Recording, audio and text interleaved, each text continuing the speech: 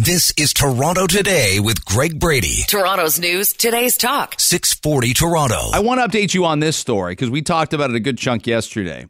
Here's the headline today, and it was from late afternoon yesterday. You heard about this in Essa, Ontario, up near Barrie. Convicted sex offender and wife arrested 2 days after Ontario police issue rare public advisory. Gives me two prevailing thoughts. One, let's make those public advisories less rare because then arrests can be made once public advisories are put out. Okay? A convicted sex offender was arrested along with his wife 2 days after this happened. Lauriston Maloney's 42 and Amber Maloney, 36. Stop it with the jokes and the texts about her first name. It's not, there's good Ambers out there in the world, and you know that. They were taken into police custody and charged with multiple offenses: recruiting, exercising control, exploitation, assault, forcible confinement, and financial benefit from committing a crime. These are bad people. These are bad people. And yeah, he is because of his two prior convictions anyway. And so is she. Because, again, you can be with who you want to be with, but you can't have a in-home service provider for vulnerable kids on the autism spectrum on your property. You can't do both. You got to pick one. And she didn't. And that makes her bad. That's not a bad decision. That's a bad person making a similarly bad decision. Okay? Oh, but don't they get a trial? Why are you convicting them before they're innocent? Because I know better. Because I know better, and so do you at this particular point in time. I guess if that disqualifies me from being on the jury for their trials for all these multiple offenses, so be it. So be it.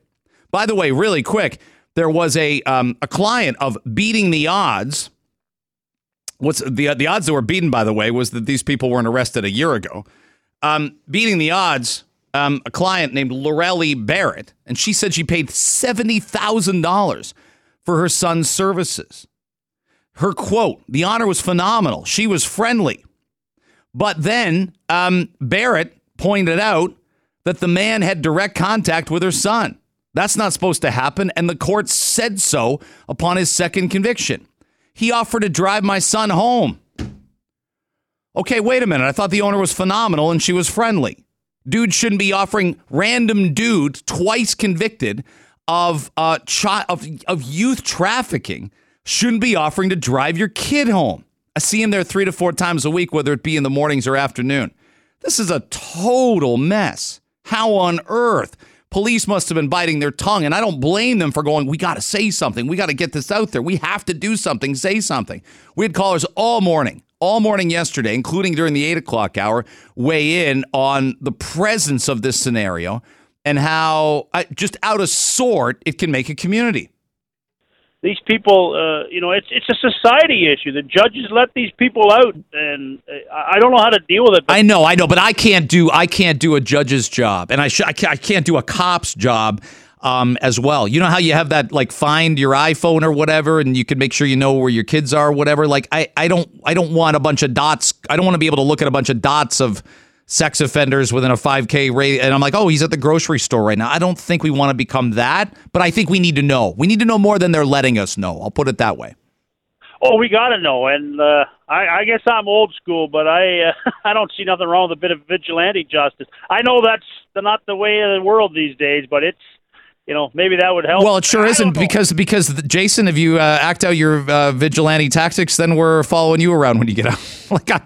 It becomes a bit of a perpetuating cycle. Yeah, you can't have vigilante justice. Any movie I've seen from the 50s was like, you got the feeling when that vigilante justice scene came up that it was kind of wrong, right? But you lose yourself sometimes, and you've got a moment where you're like, gee, it'd be nice if Hannibal Lecter got away. You wouldn't really feel that way if Hannibal Lecter was in your community, okay?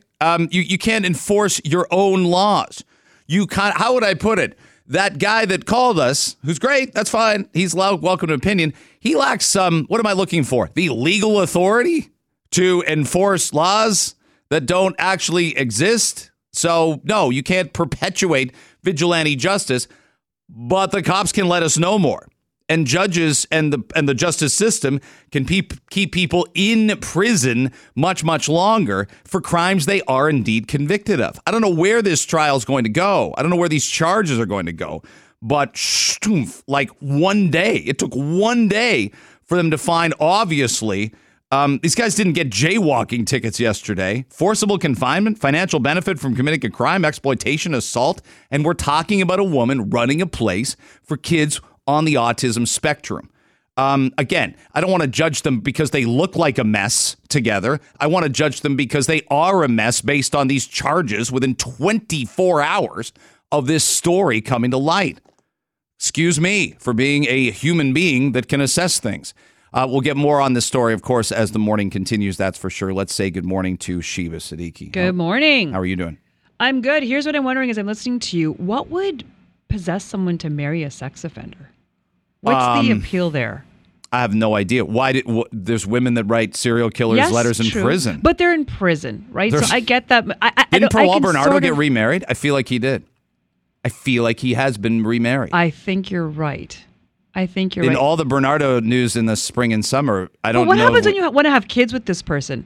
You're married to a convicted sex offender and you want him to be the father of your children? I just don't understand. I don't know. Like again, we could rent Natural Born Killers on VHS and go, what's your motivation, Juliette Lewis? Or are you just as bad as Woody Harrelson? Like, really?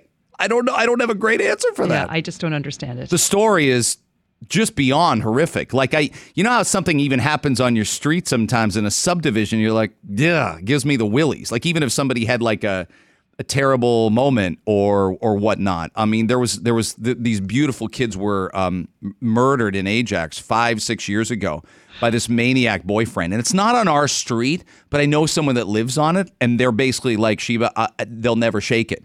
They'll never shake looking at the house. Yeah. So imagine this scenario here. And the house is here. resold, so there are new neighbors living in that house now? No. Oh, that's a good question. I can't remember. It just sits there. So could you live in a house where that happened? No. Could you? It was dirt cheap. Look, we're in a housing crisis. It's such you're asking great questions, and it's an interesting I couldn't either. When you're the real estate agent, you're showing it, and you're like, yes, we've got a wonderful lookout onto the backyard. There's woods behind it, and also one more note. Right, there were 3 deaths in here 6 years ago. Yes. I don't have a great answer for that. But it's amazing that this story popped so quickly because Jason Chapman, our executive producer, said, okay, now there's been charges on this, but they're not bringing these people in for questioning. They must have them. Police must have them dead to rights on all this stuff. Recruiting, exploitation, assault, forcible confinement. What are we talking about? Forcible confinement. This is Toronto Today with Greg Brady. Toronto's news, today's talk. 640 Toronto. It's expensive to live here. Taxes upon taxes upon taxes. We have a lot of people emigrating to Canada, but we have a fair share of amount of people leaving as well. And young adults, we've seen this. Young adults are headed out of Ontario in droves. I've said myself, 25 years from now, when I'm in my 70s, if we don't fix health, I'm not staying here under this healthcare system. I won't do it. We need tweaks. We need to do more of what Europe is doing. Not what America's doing, but what Europe's doing. Like, I'm on record. I won't stay. And there's obviously people taking off right now and saying they are done. Our next guest, such a person. He's moved to Barbados. Brilliant there. Roland Cameron from Hamilton, Ontario, joins us right now on Toronto Today. It's great to have you on. Your story is so fascinating, and thanks for letting us reach out and share with people your decision. Congratulations. Anytime you make a big life decision, I'm sure you're pretty happy with how things have gone. Yeah. So first of all, it's Roland. It's a common mistake. Everyone calls me Roland. But okay. It's good to have a place to go to, but it's bittersweet. I would prefer to stay in my native Canada. You laid out in a news story I looked at what you were paying for your mortgage in Hamilton versus what you're paying now in St. Philip, Barbados. Tell our audience, if you don't mind, what the difference is in terms of your finances. When I first got my mortgage, it was around $3,200. After the multiple interest rates, we were getting close to about $5,600 a month. Currently, right now, I'm paying just a little bit less than $3,000 for a full house here in Barbados. So if I do the math, you're saving about $30,000 a year on your mortgage. Like, holy Moses. And Yeah, and we're not even including things like property tax and things like that. So, how many sort of boxes have to get checked, Roland, before you come to this kind of decision? It's been a death by 1,000 cuts. Mm-hmm. So it's been my entire adult life just trying to get to where I think our parents were, mm-hmm. trying to have that Canadian dream. When you start to not see it, you start to question yourself. And just through circumstances, I was able to work around the world and saw there was other options. And then I just started to make the calculation that maybe Canada wasn't the place that I could become old in. How'd you settle on Barbados? My family's from Barbados, so like I have my ancestors from Barbados. So culturally, it's a nice little sync for me. I'm familiar with the culture. I blend in physically, so there was very little transition. Also English speaking, and it's also in the same time zone as Toronto, so I can work from here and work in the United States. It's it's a country of 281,000 people, an island country, obviously. Was this just financial, or did you look at anything else around you? I know our cities are kind of. I think our cities are at a bit of a tipping point right now, and that's an overused expression. But I think it's going to get better, but I think it's going to take a good chunk of time to get better, to have uncomfortable conversations, to figure out, how we need to fix some of our infrastructure. There's transit, there's roads, there's all that stuff. But there's also, I've just mentioned immigration out of the gate, emigration here, people coming in huge numbers. And not only do they need housing, but they need roads, and they need places to work, and they need places to trap, like roads to go on. Yeah, well, historically, Canada, we don't spend money on our infrastructure, so that was bound to come and haunt us, right? That's what we're seeing right now. I have no problems paying for a good product, but I can't say right now that Canada is a good product. So it's just one of those situations where you have to look at the end of the day and say, I'm paying a lot of money, I'm working hard, am I getting ahead? Is this worth it? And it just, unfortunately for me, that answer was no. You can't be the only one in your peer group feeling this way, but maybe you're one of the few that has actually done it. Do you talk to other people still back here in Canada or in the GTHA that say, I'm kind of envious. You basically pulled the switch and made the move? We've been having these conversations with my peer group and my family for seriously for about 2 years. It's been about a decade-long conversation. I don't think anyone's envious. I think they just think I had an alternative.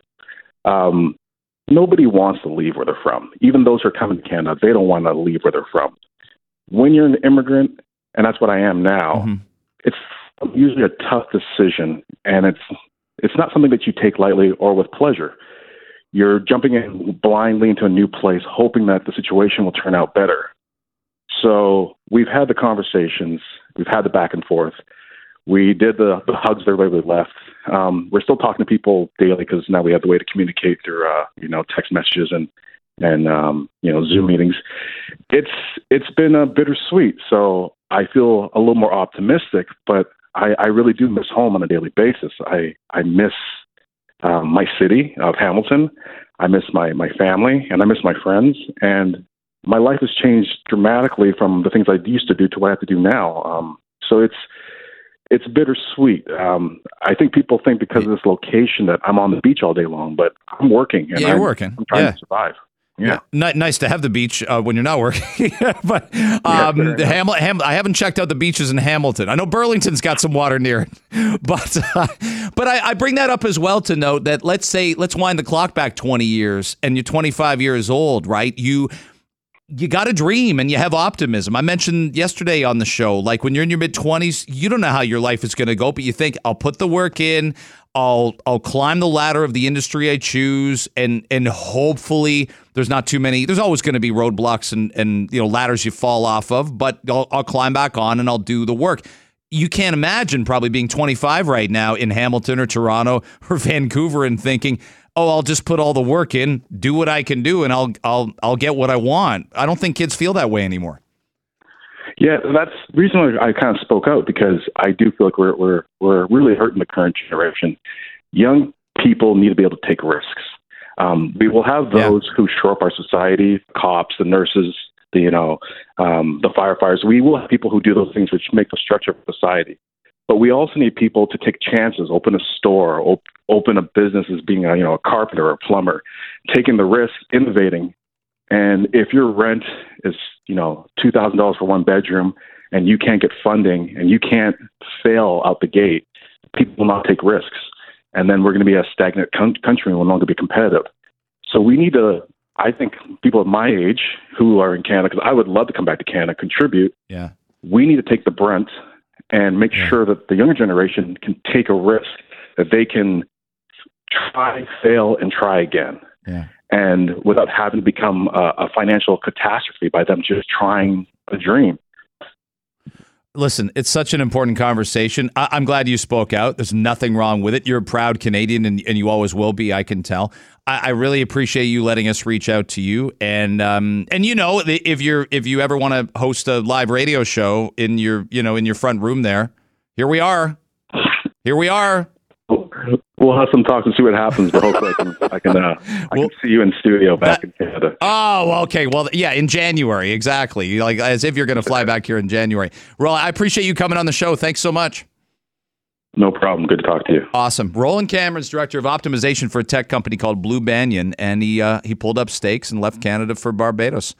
And he seems pretty happy about it. This is Toronto Today with Greg Brady. Toronto's news, today's talk. 640 Toronto. Sheba, fascinating conversation with Roland Cameron. And I'm glad you thought you said this would be a great guest, and he was. And just to document again, he was paying about $5,500 for a mortgage in Hamilton, 4-bedroom, 2-bathroom home from Hamilton, from Ontario. In Barbados, he's paying almost half that a month. This house, he has a pool, beautiful in-ground pool, great backyard, lush backyard is the best way I can put it.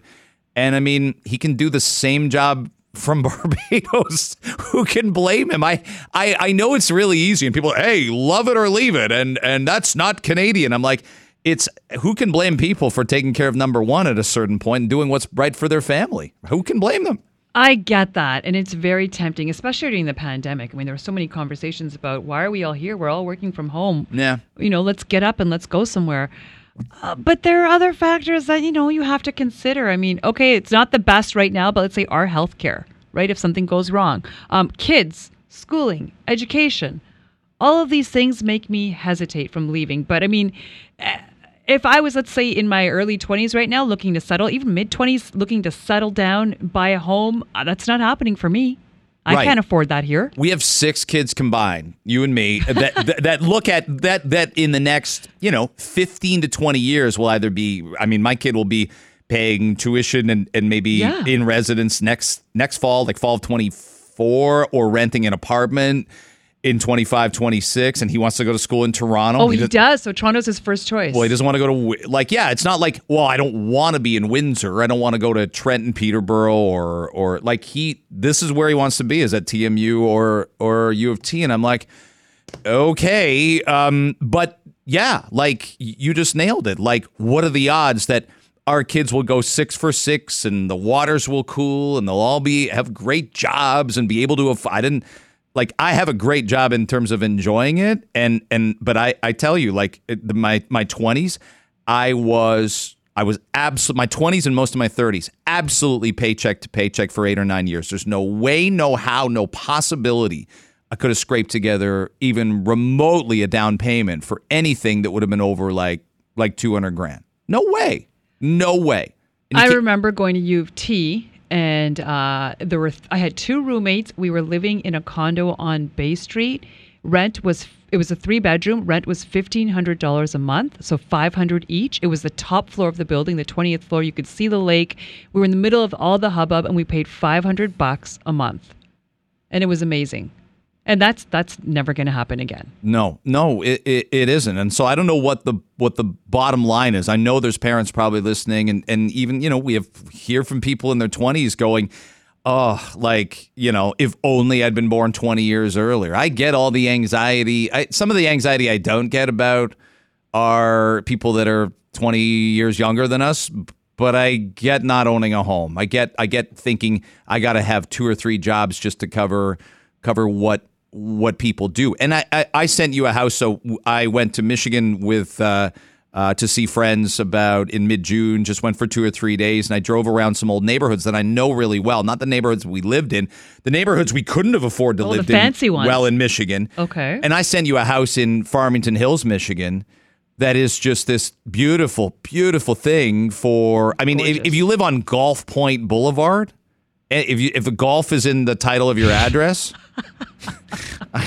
I assume it's not the sticks. It's or a gorgeous house with a huge backyard. Look at all that deck. landscaping Brady be doing out front. Yes, like, gorgeous. the stone. I love putting chip down. Tell everybody how much it costs. $549,000. It's 2,690 square feet, 4 bedrooms, 3 bathrooms. I just popped it in.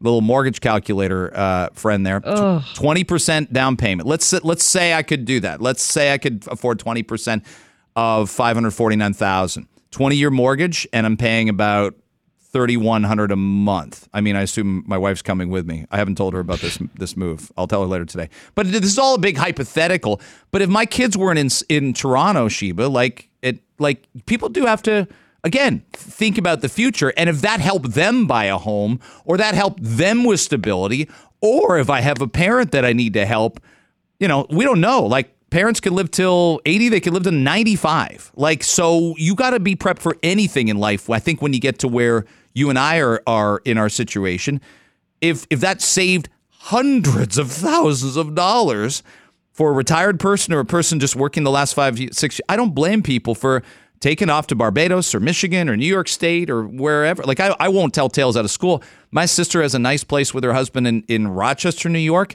There's no way that place would sell for more than $300,000, and it's gorgeous. What could you get for $500,000 in Toronto? Nothing. And I know it's American. But I still don't think that's the answer. I don't think it's the. I don't know. I love my city. I don't want to leave it. How do we get around affordability? I don't know. I mean, you see the GTA getting bigger and bigger and more widespread. And people are in Kitchener, Waterloo, and they're on the other side, and they're in Peterborough, just trying to make it into downtown Toronto. I don't know what the answer is, but there's no place that I've ever lived like Toronto. No, I agree. I don't want it to either. Like, I love, but I'm worried. I loved what we were in Toronto. It was I've always talked about coming up from London, and I'm worried that I love what we could potentially be again. I think we're going to fix some things. I actually think we're a lot more awakened than we were a half decade ago into stuff we need to do: housing, healthcare, even tweaking education. I think we're going to tweak some things, and not everyone's going to love it. Not everybody loves everything at the same time. But I bring that up to note, like you and I are saying that. But what are our 6 kids and their respective partners going to say when they're 30? Does this work for them or does this not? And if it doesn't, there's people that have moved to Alberta and they've moved to Halifax. And I was saying to my brother-in-law is from Nova Scotia, and he said, I love Halifax now. It's so much cooler and feels like a bigger city than it was 20 years ago. There's so much to do. And he goes, if you need to do something in a big city, you go to Boston. You could just fly down to Boston or drive there. It's 3.5, 4 hours to go to Boston if you get all the lights. Like, it's like, it doesn't have to be this way in a major city where it just is so freaking expensive. Yeah, you're asking all the hard questions, but do you really want to see one of your sons move to Halifax permanently? Yeah, me neither. No. Like, my kids have no choice. I've told them you're all going away for university. First of all, they have no choice. They're going to university, but you have to go away. I went away. I learned so much about life. I got my first credit card, bills, debt, people, right? The world. Mm-hmm. So you have to go away, but they're going to come right back. But then once they get settled on their own feet and hopefully, independent financially, what happens then? I don't know. But I don't know if they come back. I told them you have to come back. Well, I can't lose them at 17 or 18, whatever. It's 17 now. So I feel like I might have told this story, but I went to England for 5 weeks. And I knew the person that I would be staying with, who's like my best friend, like not staying with, but working for at a radio station there, kind of interning for 5 weeks in between my years at journalism school. but I met this girl there who was a nanny, and I called my parents and I said, Yes, I know that. yeah, I said, I'm sorry, I've fallen in love and I need to stay. And my dad's like, are you nuts? You have a job at a record store and you're going to your at $9 an hour and you're going to your second year of journalism school and you're taking the flight back that you booked in April. You're not staying an extra week. But you listened to him. Numbskull. You Yeah, I got sure on did. the plane. So you did come back. Any regrets? What happened with you two? No, we need to know the best part of the story. Did you guys ever try to do it long distance? I sent her flowers, I think, at one point in time, and I think I called and her dad answered and she wasn't home, or her dad, or she was like, "Tell him I'm not home. This was only meant to be like a 9-day a thing." summer fling. Oh, 9 days? A summer London Brady, fling. you're ready to stop your life after 9 days. I really was. I was at 9 hours. Anyway, maybe I was in a bit of a slump prior to that. Who's to say? Too much information. Gord, the right amount of information or too much information? Hey, I wasn't. well, hey, look at the time. Yeah, what do you know? I'm waiting for Olivia Chow to cut me off. Okay, thank you. All right, thank you. This is Toronto Today with Greg Brady. Toronto's news, today's talk. 640 Toronto. So you saw earlier this week, this story has had some weaves and turns. Ottawa announces, the immigration minister, specifically Sean Fraser, says we're going to put money into the interim housing assistance program. It's not going to be just for Toronto, but it's going to be for other cities as well. But Toronto's obviously facing a run, if you will, of shelter refugees who need somewhere to live, somewhere to get their lives started. You can't say, hey, we're a sanctuary city. We can't say, come one, come all, and then let people sleep on pavement night after night after night after night. And that's what's been happening in the city right now. So $97 million goes for the city to house asylum seekers. We had Kevin Vong on yesterday, the independent MP. And independence lets you say things sometimes. It's a good thing sometimes. And he made the point that all of a sudden we've got beds for shelter refugees that we didn't have before the $97 million announcement. So there's a lot of stuff that's under the surface there. Our next guest was a former municipal council candidate and took some great video from the scene. He's been out there. He's been basically walking the walk, putting his money where his mouth is, and he's kind enough to join us now on Toronto Today. He is Rocco Achampong. Rocco, thanks very much for letting us reach out to you, and thanks for being on the show again, obviously. Good morning, Greg.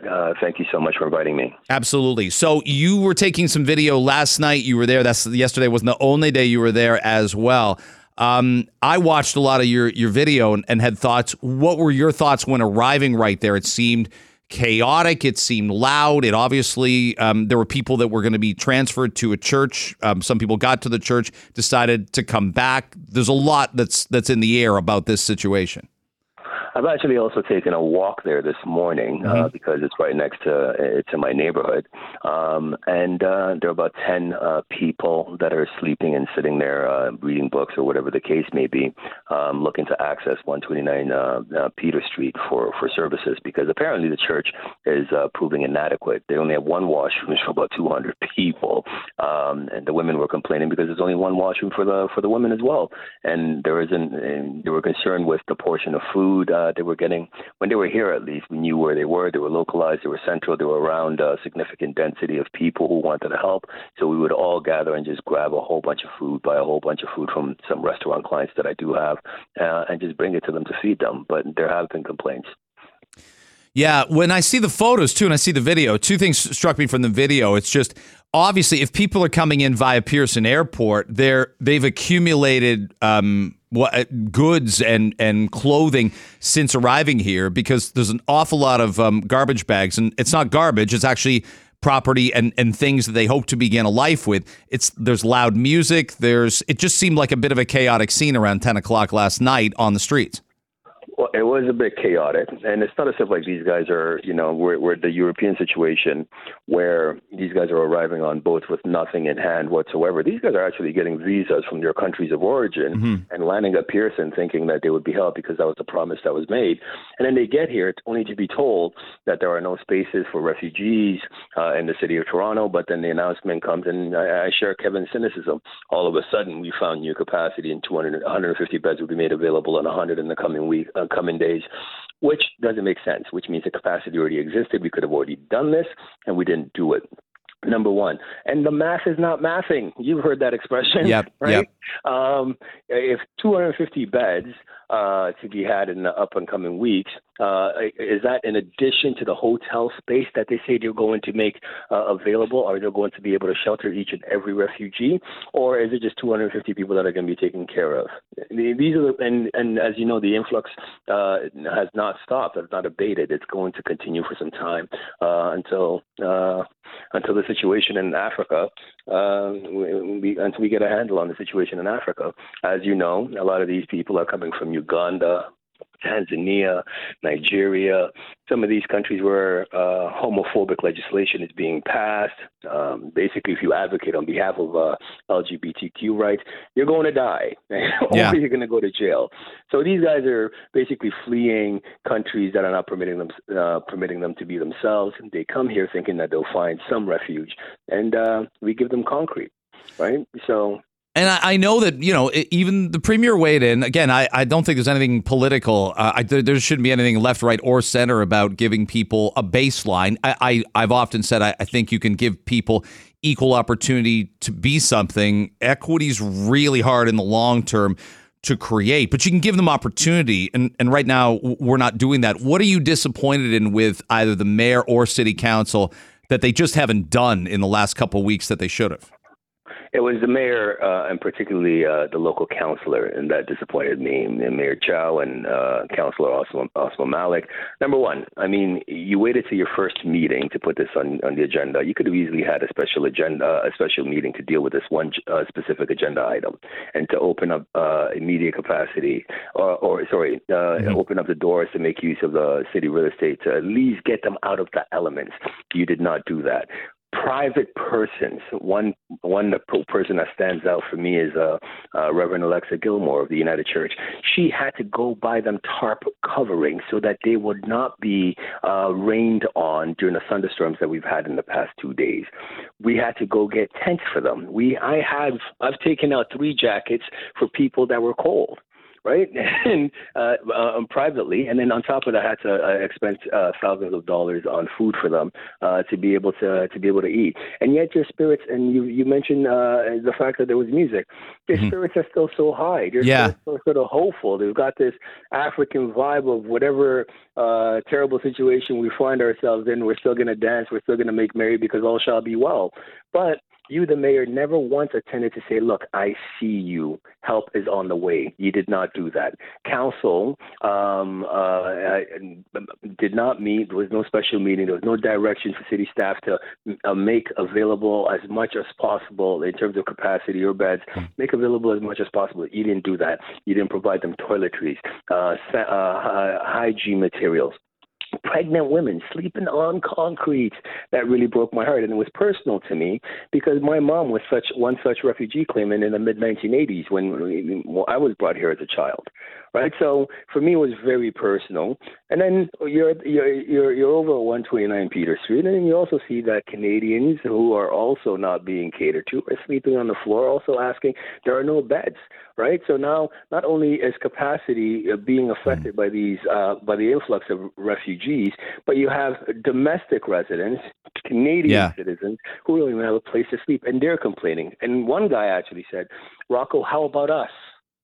Right, and that was tear jerking. How about us? Right, so the situation, we shouldn't be patting ourselves on the back. Council shouldn't be glad-handing, thinking they've done something well. They haven't done anything yet. The city failed.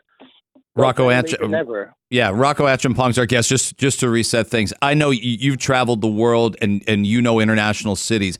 I'd ask you this though, I worry it's been too easy for council and for others, and even the federal government for a point in time, to kind of look away because we're in good weather right now. But Rocco, you know the difference between Toronto in January and San Francisco or Vancouver or Portland. You stay outside in January, February, 5 months of the year really here, you're going to die. You'll die in Toronto. And I just worry it's too easy to look the other way in June, July, and August.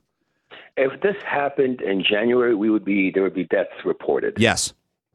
right? I was in the Riviera and ventured off into Italy. There's a little town there called Ventimiglia, which is basically the epicenter for the migrant crisis in Italy, the landing spot. It was horrible. For a moment, my backyard here on Richmond was starting to look like Ventimiglia, only they weren't as scary looking as some of those people in Italy that have been sleeping on the streets for months. Luckily, these guys only had a matter of weeks, right? And they had people supporting them. They had people in the neighborhood come together quickly to support them. And so we basically filled the gap that government was supposed to fill. We private citizens are not refugee settlement agencies, right? We're not. I don't have the learned experience or the expertise to take care of refugees and point them in the right direction. I could probably file your claim for you as a lawyer, but I can't tell you how else to access other services, right? And we were the ones doing this, and government was totally missing, and they were just having discussions and meetings. What the hell was that about, right? Get some tents on the ground, get them some jackets, get them some toiletries. We were doing that. How come you couldn't do that until a solution was found? Yeah, absolutely. And like you said, this just reeks of political opportunism on a lot of fronts, not just one and not just one level of government.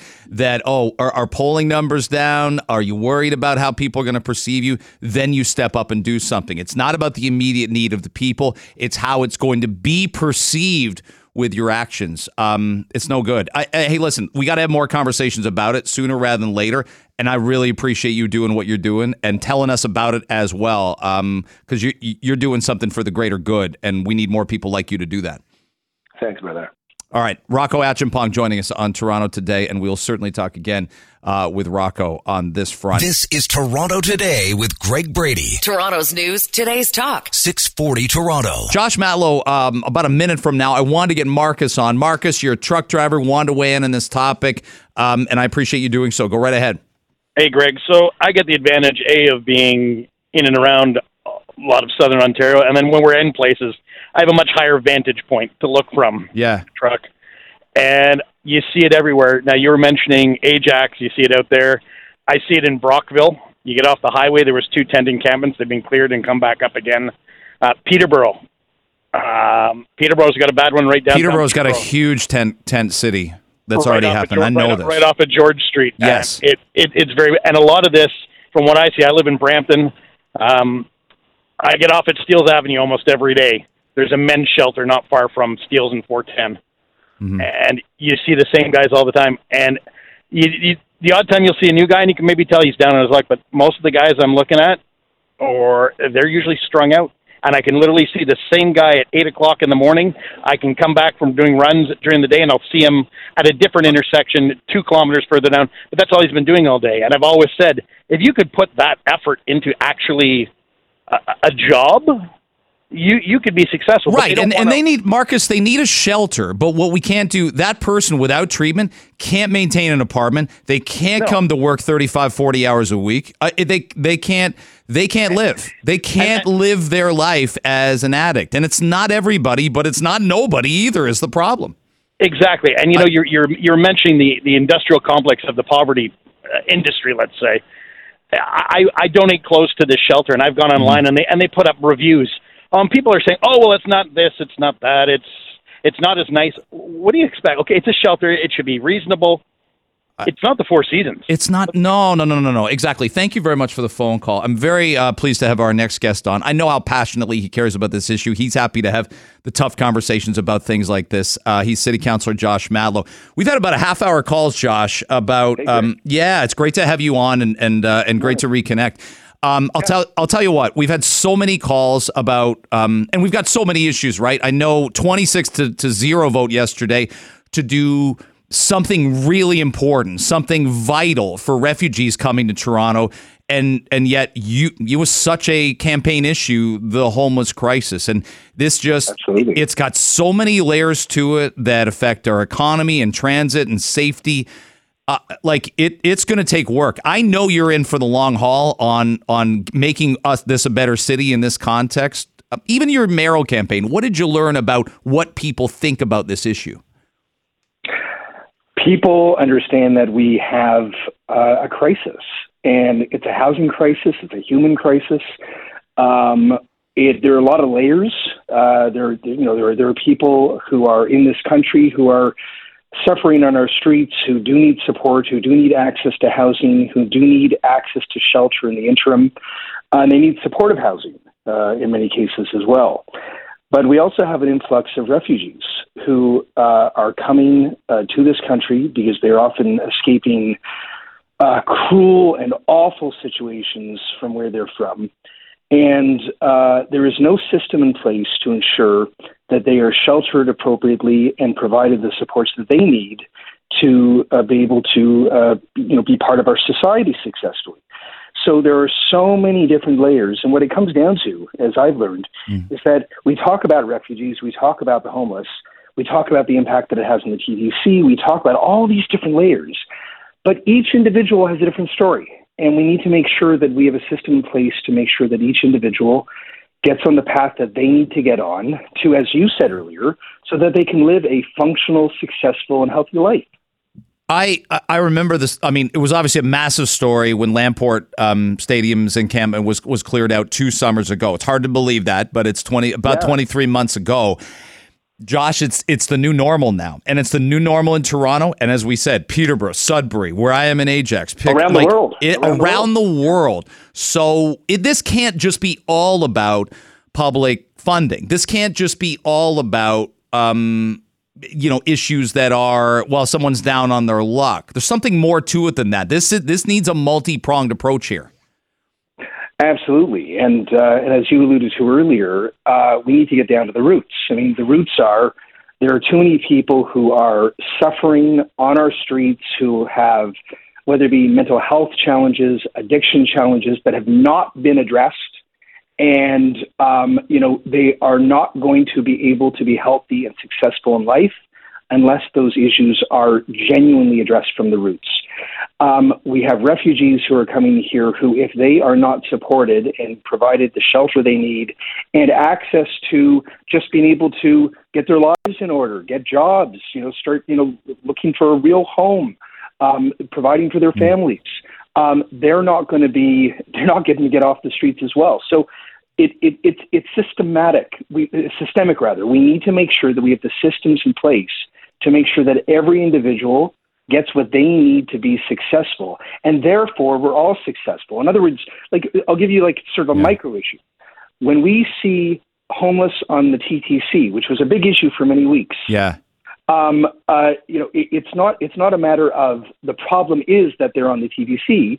The problem is that they're taking refuge in the TTC because they don't have any other options. So we need to fix that. And that's what I'm dedicated to working on. And I know that our new mayor is putting a lot of attention in this direction. I know that's true. And I'd say you were the 2 most aggressive on the campaign trail, though you differed on many other issues. You were the most aggressive on the campaign trail. Give me a sense of the urgency level. Like, urgency is now when you hear about a pregnant woman sleeping on the concrete of a Toronto street outside Peter Street, on Peter Street. Yeah. In July, it's concerning, Josh, but you just made the point. And we know how short our summers are. We know how short our good weather is for those of us privileged enough to enjoy backyards and weather and cottages or whatnot. We're going to get to November here with an influx of refugees, more people on the street with drug problems, and they will start riding the TTC and sleeping in apartment, lobbies again and bank lobbies and malls. We got to fix this in the next 4 months, or at least get a better handle on it. Well, so if the answer to the question of how urgent does this administration see this problem as, I was very impressed that when Olivia Chow was elected, she started working on this issue immediately. I spoke with her about the refugee crisis very early on. Yeah. And not only did she, listen, she'll be the first one to admit it's far from solved. It's just beginning. But she was able to actually get more money out of the federal government than I've ever seen come to support the refugee crisis, to address many of the one-off shelter needs. There's much more work that needs to be done. But what a lot of people don't understand is that Olivia Chow literally just moved into her office physically a day ago. Yeah. So in other words, as she was hiring, as she was going through this really quick transition, she was doing all this. And I find that impressive. That says to me that she's taking this seriously. And I also appreciate that she's not going up in front of a microphone and boasting about how, problem is solved and mission accomplished.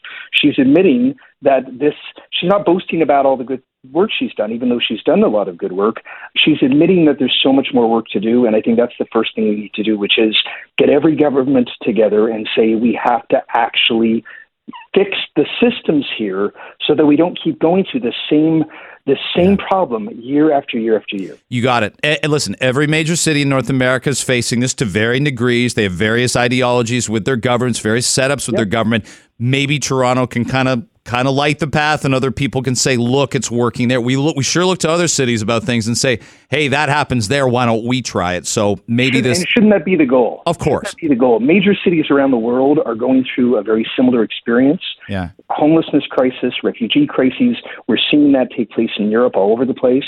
So should we not focus on putting together a system that works where when refugees arrive, that there's actually an intake system at the airport to make sure that they get the shelter and the housing that they need, access to, whether it be a path to status, access to jobs, a real way to support people.